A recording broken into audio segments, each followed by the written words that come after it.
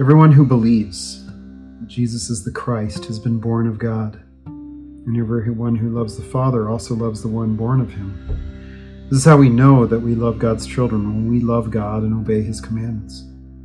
For this is what love for God is, to keep his commands. And his commands are not a burden, because everyone who has been born of God conquers the world. This is the victory that has conquered the world, our faith.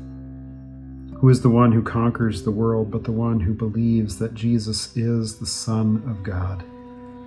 Jesus Christ, he is the one who came by water and blood, not by water only, but by water and by blood. And the Spirit is the one who testifies, because the Spirit is truth. This is the word of the Lord. Thanks be to God. This text is a difficult one. 1 John is always a difficult one. It brings us so many things that look like contradictions on the outset, and yet things are fleshed out for us rather simplistically. And that worries us, because we like complicated. Whether we think about it or not, we like complicated things, especially when it comes to our religion.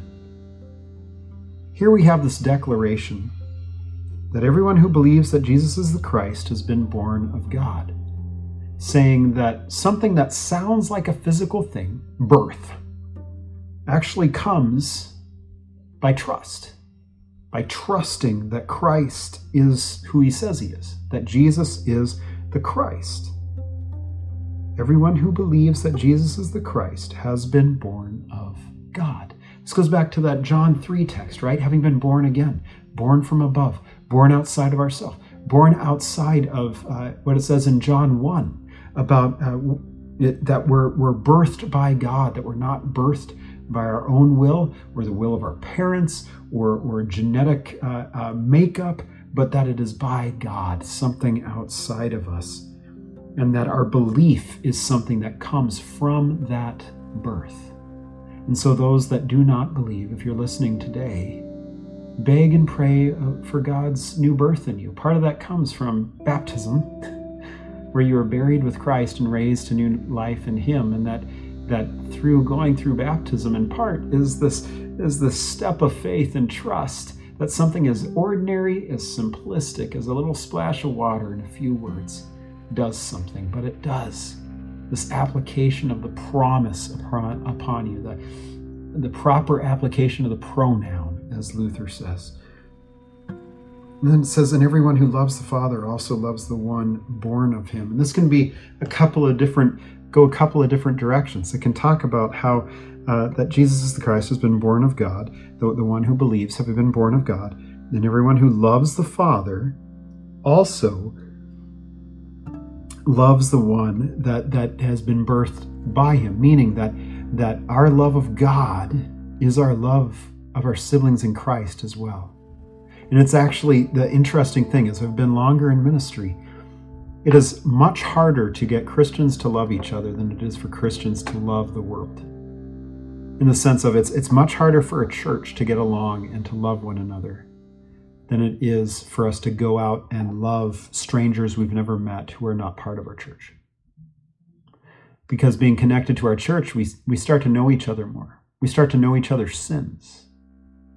It's just like marriage. The marriages that last realize that both people are broken, sinful people, and know that we are in need of God's mercies each day.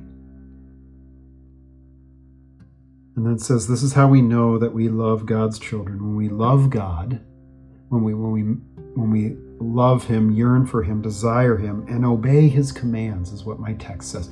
The word obey often means to listen, to have our ears open to hear them. And part of this command goes back to trust, to belief. That is the very first command that we're given above everything else. Yes, love one another. Yes, please do that. But before you do that, you can love one another all you want, but without love of God, without trust that God will love you even if you have a bad day of loving your neighbor, without that, we're just the Rotary Club. We're just the Lions Club.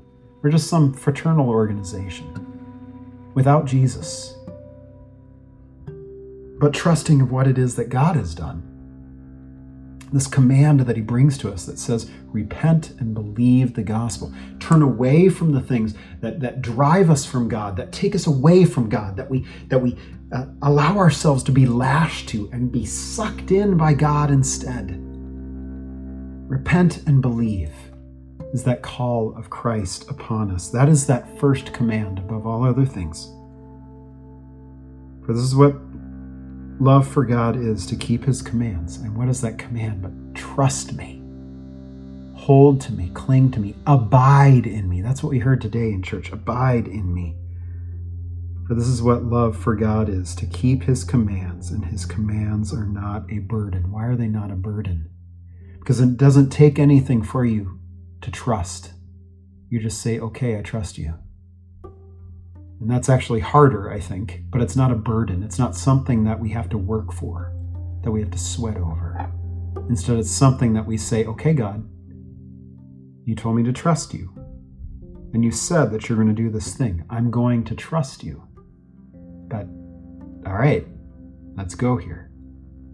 And then we just get amazed by how much God's care has been placed in our lives. Because everyone who has been born of God conquers the world. This is the victory that has conquered the world, our faith. Do you see it? Do you see it yet? That we want to make the commands of God this thing that we do. Go and do. Where here he's saying, trust, believe, above everything else. All that other love stuff, that's going to come. Because this birthing of God is going to be the Spirit enveloping you to help you love. But until then, trust me. That what I say is true, that I've got your back, that I am your God. We cling to that. Because then it says, who is the one who conquers the world, but the one who what? Believes that Jesus is the Son of God. That he is who he said he is, and he has done what he said he would do, which is to defeat sin, death, and the devil. To take all my sin upon himself on that cross, bury them in the tomb, and rise again, leaving them there dead, buried, gone, and I cling to him above everything else. Above everything else, I am his. Jesus Christ, he is the one who came by water and blood, not by water only, but by water and by blood, and the Spirit is the one who testifies, because the Spirit is the truth. This goes back to our Acts text. The fact that we beg and yearn for the Spirit to do his work in and among us, to send us forth into the world as God's children, trusting wholeheartedly that whatever may assail us, whatever may hit us, whatever may hurt us, we are still within the realm of his love and mercy and grace. And we trust him even when the lights go out, even in the dark, to know that he will be our God and we will be his people. And all because of what Christ has already done for us, that him being the Son of God in the world means that he is that Christ, the one who comes to save you. Let us pray. O God, you have prepared for those who love you joys beyond understanding. Pour into our hearts such love for you, that loving you above all things, we may obtain your promises which exceed all we can desire. Through Jesus Christ, your Son, our Lord, who lives and reigns with you in the Holy Spirit, one God, now and forever. Amen. Well, church, go in peace, serve the Lord, and we will see you tomorrow.